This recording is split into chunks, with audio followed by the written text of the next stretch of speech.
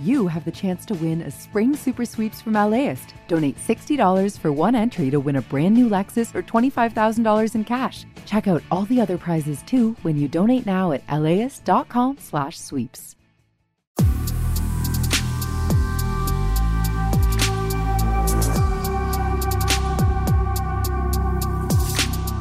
Hi, this is Larry Mansell, host of Air Talk on KPCC. Since the start of the coronavirus pandemic, we've had a daily segment on Air Talk devoted to the latest information about COVID-19. As time's gone on, we've looked at vaccines and how the virus and pandemic have affected the lives of Southern Californians. That includes doctors, nurses, epidemiologists, and other medical professionals fighting the virus on the front lines. In each episode of this podcast, we'll speak with one of our experts on the rotating panel of Air Talk guests who will be sharing their expertise with us daily. You can also listen anytime at laist.com, kpecc.org, or subscribe wherever you download podcasts. Joining us from Cedars-Sinai Medical Center in Los Angeles, infectious disease specialist and co-director of Cedars COVID-19 Recovery Program, Catherine Lay. Dr. Lay, very good to have you with us again. Thank you for having me. Let's start, first of all, with what we're seeing with the Omicron variant. We continue to see record high hospitalizations of people who test positive for COVID-19, although it appears a significant percentage of those people are those who went to the hospital to be treated for things other than COVID and then subsequently tested positive. It seems this is a good example of how rapid the Omicron variant has spread. What are you experiencing at Cedars? So at Cedars, just like all the other hospitals, basically in California and across the country, of course, we're seeing increased positivity rates in terms of COVID. We assume that most of these are going to be Omicron, obviously, for obvious reasons. But you know, as just like every other experience across the country, luckily it does not seem to be causing as severe disease. So a lot of these are incidentally positive tests, just like you mentioned. And to underscore that point, the New York Times with a story this morning that a new study of nearly 70,000 California COVID patients demonstrates Omicron causes less severe disease than other coronavirus variants. The results from the California study aligning with similar findings from South Africa, Britain, and Denmark. Also, animal studies have concluded similarly. Compared with Delta, Omicron infections were half as likely to send people to the hospital. Now, this was a review of 52,000 Omicron patients identified from their electronic medical records at Kaiser Permanente of Southern California. The researchers found not a single patient in that 52,000 of Omicron patients went on a ventilator during that time. Also, we should mention all of those in the study were symptomatic. This does not include people who tested positive but were asymptomatic. They analyzed just under the 70,000 symptomatic patients who tested positive for coronavirus from November 30th to January 1st. 3/4 of the positive samples contained Omicron. The rest were Delta, which enabled them to do this comparison. Dr. Lay, your thoughts on the results of this study? Obviously, that's very exciting. You and I have talked about this before, about how we hope that as the pandemic kind of goes on, that it becomes, almost like a yearly flu-like illness where some people might get sick, but most people don't end up being very sick or need hospital stay or any treatment. I was able to just take a quick look at the study. I was only able to see just the abstract, and it doesn't look like it's peer reviewed yet, but I'd be interested to know how many of these patients were vaccinated versus those who are not. In California, we do have higher vaccination rates. So I wonder if this study and the results that we see here are completely applicable to other parts of the country. All right. Dr. Lay, what symptoms are you seeing specifically with Omicron compared to previous variants, particularly given that it appears Omicron is more of an upper level respiratory condition, less likely to affect the lungs? Yeah, so I think that's a great question. Overall, like we've mentioned before, it does seem very mild. So a lot of runny nose, nasal congestion, some sore throat. People are still reporting some fevers, but there's particularly less lower respiratory symptoms such as shortness of breath, which I think is kind of the most important thing. People also used to talk a lot about, chest pain, chest congestion, chest tightness, which we're not hearing as much. And in fact, a lot of people are kind of chalking this up to seasonal allergies. So it's really important to remember that even if you're having mild symptoms, that it's important to go and get tested and be cognizant of who you're around. Make sure that you're wearing your mask. We have a question from Chris in La Habra who emailed us atcomments@kpcc.org. I work in a school. We're experiencing an increase in COVID cases with our staff and students. Right now, positively testing staff and students are able to return after 5 days, but sometimes they return still coughing or showing minor symptoms. What is the average timeline of when someone who has tested positive is no longer shedding virus? That's an excellent question. And again, these are really new guidelines that were dropped by the CDC just last week, I believe. Time moves so differently now. But those guidelines were based on studies that have shown that really after the first 3-4 days, the how infectious somebody is, even if they're having ongoing symptoms, which is different than an infectivity, really, really drops. And so that's why, kind of balancing the need for people to continue to live their lives and, go to their workplaces and continue on and is they're really trying to balance it with the likelihood of transmissibility. So, that's what the numbers are. Again, going by symptoms is a little bit difficult because you can have ongoing symptoms due to inflammation. So similarly, compared to, the flu or other respiratory viruses such as RSV, which is something that we've had obviously for a long time, you can have symptoms for weeks, for 3 weeks. Sometimes people even have symptoms for over a month, but that certainly doesn't necessarily mean that you're very infectious. So there is a distinction there. Yeah, it's a good point. I think, many of us have had very bad colds or had flu. Then it took, a long time to finally clear out. Exactly. So we'd be coughing, but we weren't infectious during that time. That period had passed. But it can take that, absolutely. 866-893-KPCC. Jeff in Monterey Park emailed us, in general, what is the timeline of an Omicron infection from initial infection to post-recovery? And is that timeline different for Omicron versus previous variants? That's also a really good question. I don't know if I have hard numbers to really answer that with complete confidence, but I will say anecdotally, because it's much milder, people tend to feel sick for a few days and then improve. And like we just discussed, they may have some lingering cough, etc. But generally, the severe symptoms don't last for more than a few days for most people. 866-893-KPCC. Denise in Crenshaw Manor asks, what's involved for hospital workers treating COVID versus non-COVID patients? Do employees need to change clothes when they go in and out of a COVID patient's room? Anything different they have to do?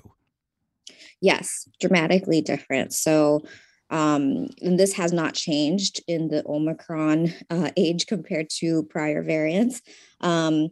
All patients are screened in the hospital. So even if you come into the hospital without having any COVID symptoms, you are screened as a patient. And so we're able to identify patients who have symptomatic or asymptomatic COVID right when they come into the hospital. They are put on isolation precautions in rooms where there are signs everywhere denoting, and of course in their chart as well, that this is a patient who has COVID. And all personnel who go into the rooms, whether that be nurses, physicians, our janitorial staff, our dietary staff, they have to wear special precautions, which are then removed upon leaving the room. 866-893-KPCC. Maria in Pomona says, I was under the impression even if you're fully vaccinated, you can still be a carrier of the virus and transmit it to others. So why is it if children are exposed at school and vaccinated, they're okay to remain in school? So it is true that you can still transmit the disease. It's much less likely. So I can't speak specifically to, specific schools and what they're recommending, but even though it's possible that you can transmit, usually if you're asymptomatic and you're fully vaccinated, that risk is very low. And presumably this is in an environment where everybody's masking. At this point, districts are even having students mask outdoors. Yes, that's a very good point. I'm glad you brought that up. Vaccinated or not, symptomatic or not, positive or not, this all kind of everything that we talk about is really based on the caveat that people should still be social distancing and wearing masks. Corey in Yucaipa, good to have you with us. Your comment or question, please. I actually am a respiratory therapist at a local children's hospital. And interestingly enough, we're seeing the largest influx of children that we've seen during the entire pandemic. And they're actually being affected by COVID. Some of the symptoms that we're actually seeing is an uptick in croup, where they're actually testing positive for COVID and in many cases have no other viruses coming back on their RVPs or any other comorbidities. I'm just wondering if this is localized at my hospital or if it's something that's been noted for children at other places. Corey, just a quick question. Are these kids who are typically not vaccinated? I'm not privy to that information always. I'm more of the treating the symptoms in the moment. So I can't speak to every patient. Okay. Corey, I appreciate it. Dr. Lay. That's very interesting because I actually just I keep up to date on kind of people's experience across the country from various physicians. I am not a pediatrician, so this is not my personal experience.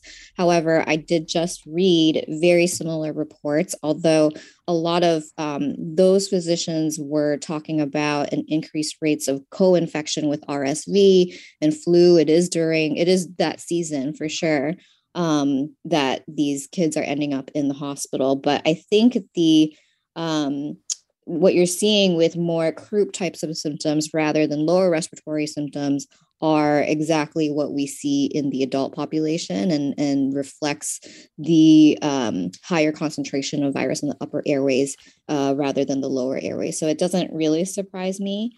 And then to Terry's question, the physician that I'm referring to, who was talking about her experience in her hospital, she did mention that these are generally either younger patients who are too young to be vaccinated or patients who are slightly older but did not get vaccinated.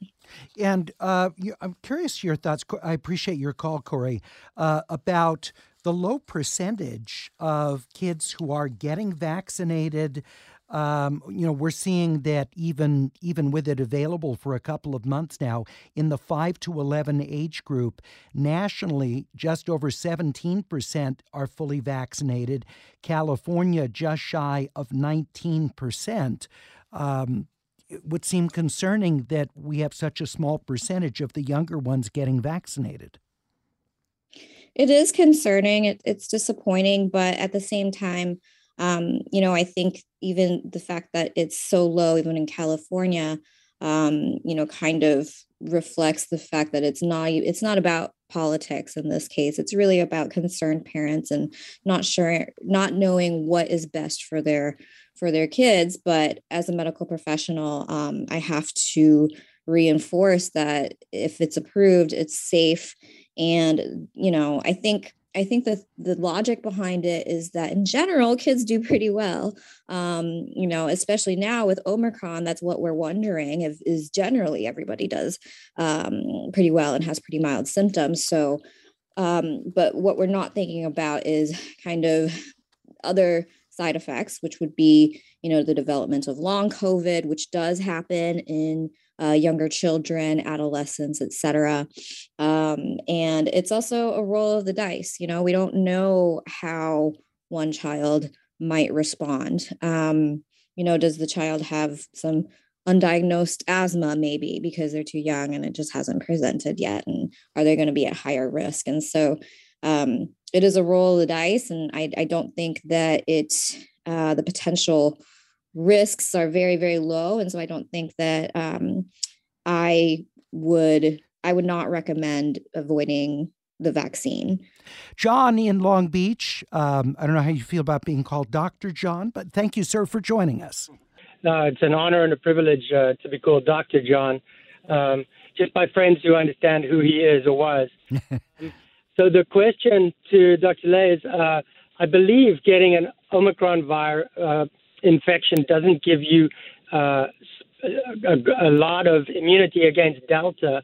And I'm wondering if it's a good idea for physicians and loved ones of people who have not been vaccinated yet to go and get vaccinated now, because they've had a brush with Delta's wimpy cousin and they don't want to meet Delta full on. So why don't they just go get vaccinated now and avoid getting it, versus a lot of people are saying, oh, well, I've already had the infection now, so I don't need to get vaccinated. Yeah, it's a great point, John. Thank you. Dr. Ley. Yeah, those are really, really good points. And I'm sure you get those questions just like I get those questions all the time. So a couple points, which is one, we know that immunity, whether from the vaccine or from natural infection, wanes over time. And it's actually looking like it might be a little bit shorter than we think in terms of how robust your response might be to subsequent infection. So, after 3 months, I think that it's important to, what if you got COVID, that you don't necessarily assume that you are immune. And that's where vaccinations play a huge role. The other thing to consider is that, Omicron is not going to be the last strain that we see by any means. And while we're hoping that subsequent strains are weaker and cause milder disease, we don't know that yet. And so, just because you've had Delta or Omicron or whatever, doesn't mean that this is over. I think we still have a long ways ahead of us, unfortunately. And really the way to kind of prevent future infections is through vaccinations and boosters. And then, the last point that I will say is that there seems to be some belief out there that somehow natural immunity versus vaccine-induced immunity is different, better or worse, and it's neither. I think that if anything, getting vaccinated obviously gives you sometimes better immunity because it's a measured response. You're getting a measured dose, and we know what the response is going to be. So that's also important. And then actually the other thing that's really important is that the current drugs that are used to treat COVID, such as, monoclonal antibody infusions, are actually showing that there might not be as effective against Omicron. So if you are somebody who's unvaccinated, who's relying on those types of treatments, that might not be such a good bet. And pardon me, because I didn't study up on this before our conversation, but it makes me wonder, what has been the argument that natural immunity is more powerful? Is there a study that was cited by the proponents of that view that natural immunity is superior to vaccination? Because we're aware of the studies that show that that vaccination is a more consistent and longer lasting form of immunity. But what, if anything, reinforces the view that getting sick with COVID provides more protection than the vaccine? I don't believe that's based on anything. I have not seen any data that show that. I think it's more just a belief that, whatever natural is better. Okay. That's my guess. Okay. But no, yeah, there's no data that because sometimes they're like one-off studies or something that people grab onto that are later, found not to be sustained with larger examinations. So I didn't know if that was the case. John, thank you for that. Appreciate the question very much. Christopher in Pasadena emailed us, is there evidence of long COVID associated with Omicron? And I wonder, Christopher, if it's even been around long enough for us to know that. Dr. Lay, is it too soon, or are we starting to get a sense of that? You're right. I think it's too soon.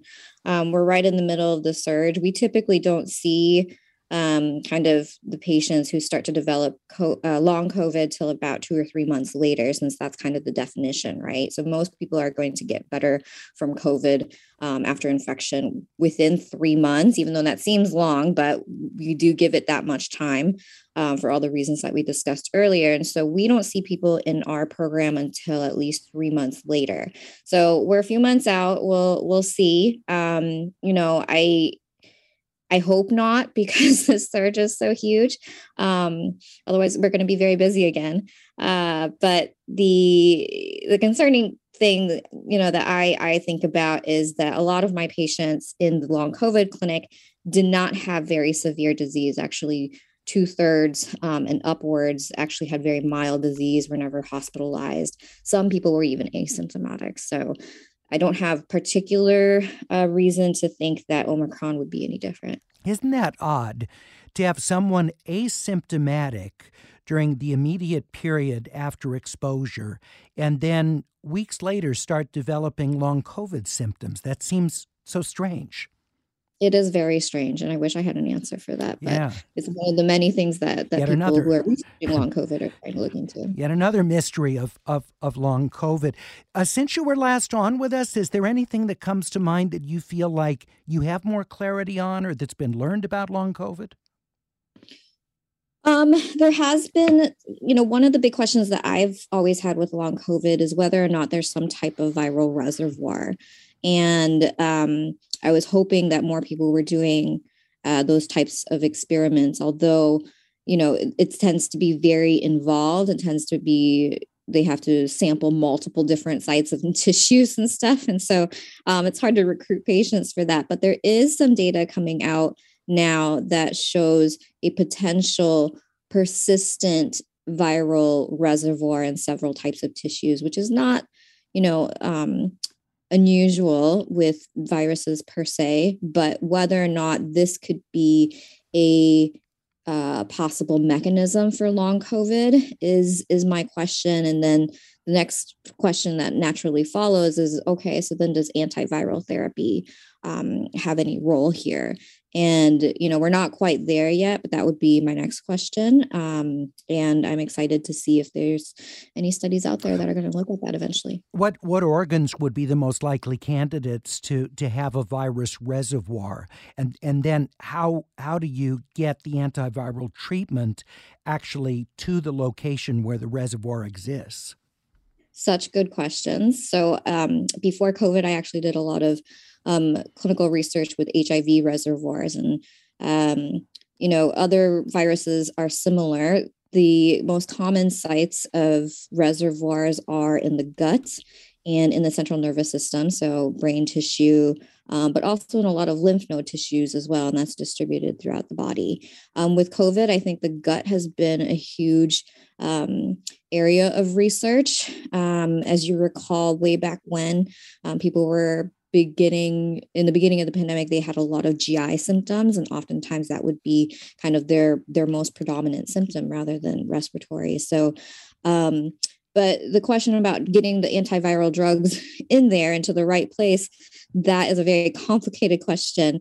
Some drugs just don't penetrate these areas very well. And then the other concept is, especially with HIV, sometimes it's hard to even know how to get to these cells that are harboring the virus, because sometimes you can't identify them. So lots of unanswered questions. And I think should have been a scientist. Right.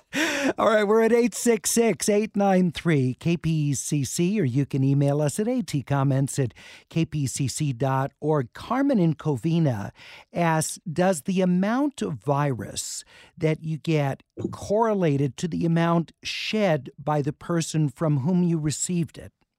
Oh, not necessarily, because the amount of virus that you develop in your body, so what we call the viral load, I would say, is really more dependent on your immune system, whether or not you're vaccinated, whether or not you have any other medical illnesses that make you at risk.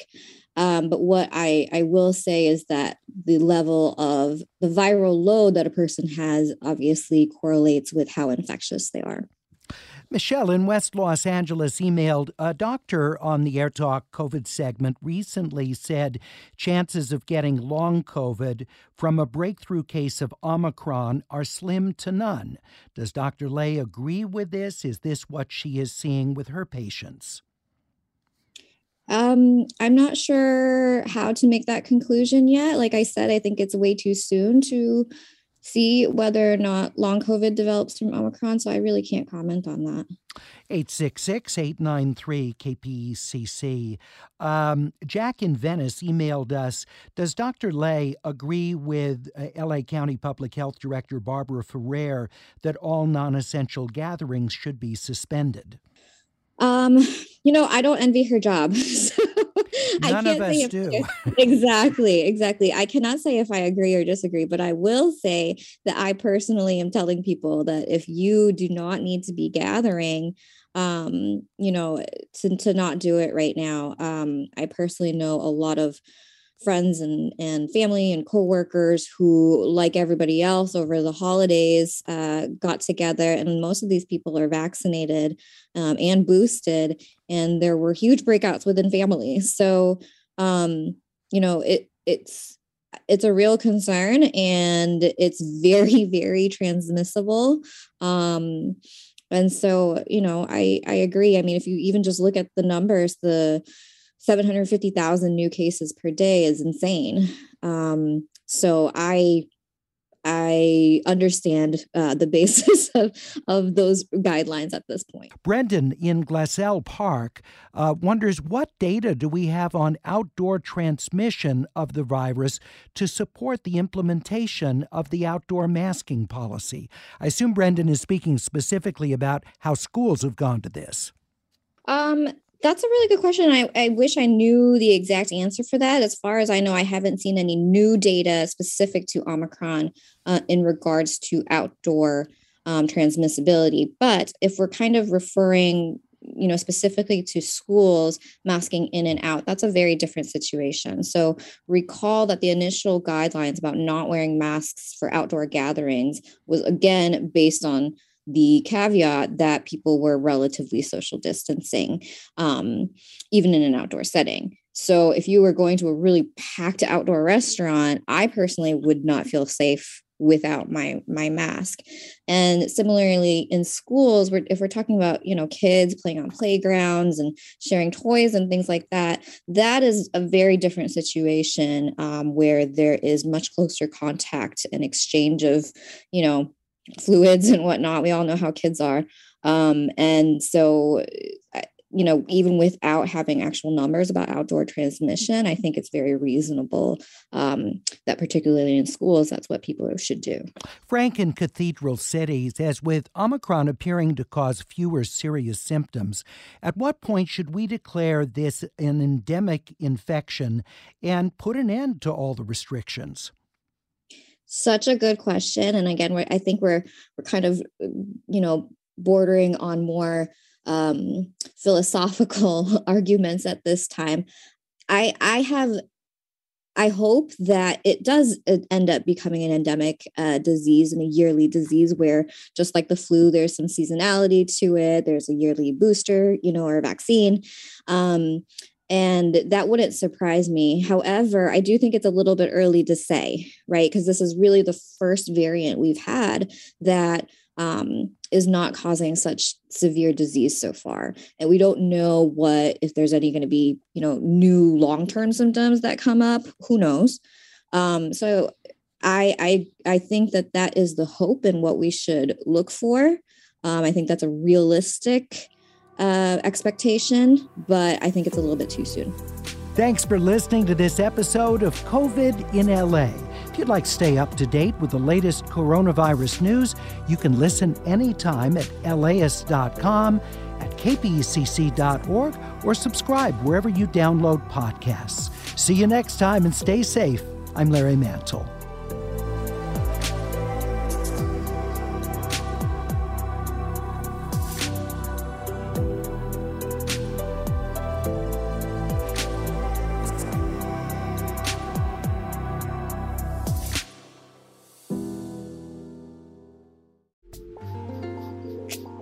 This program is made possible in part by the Corporation for Public Broadcasting, a private corporation funded by the American people.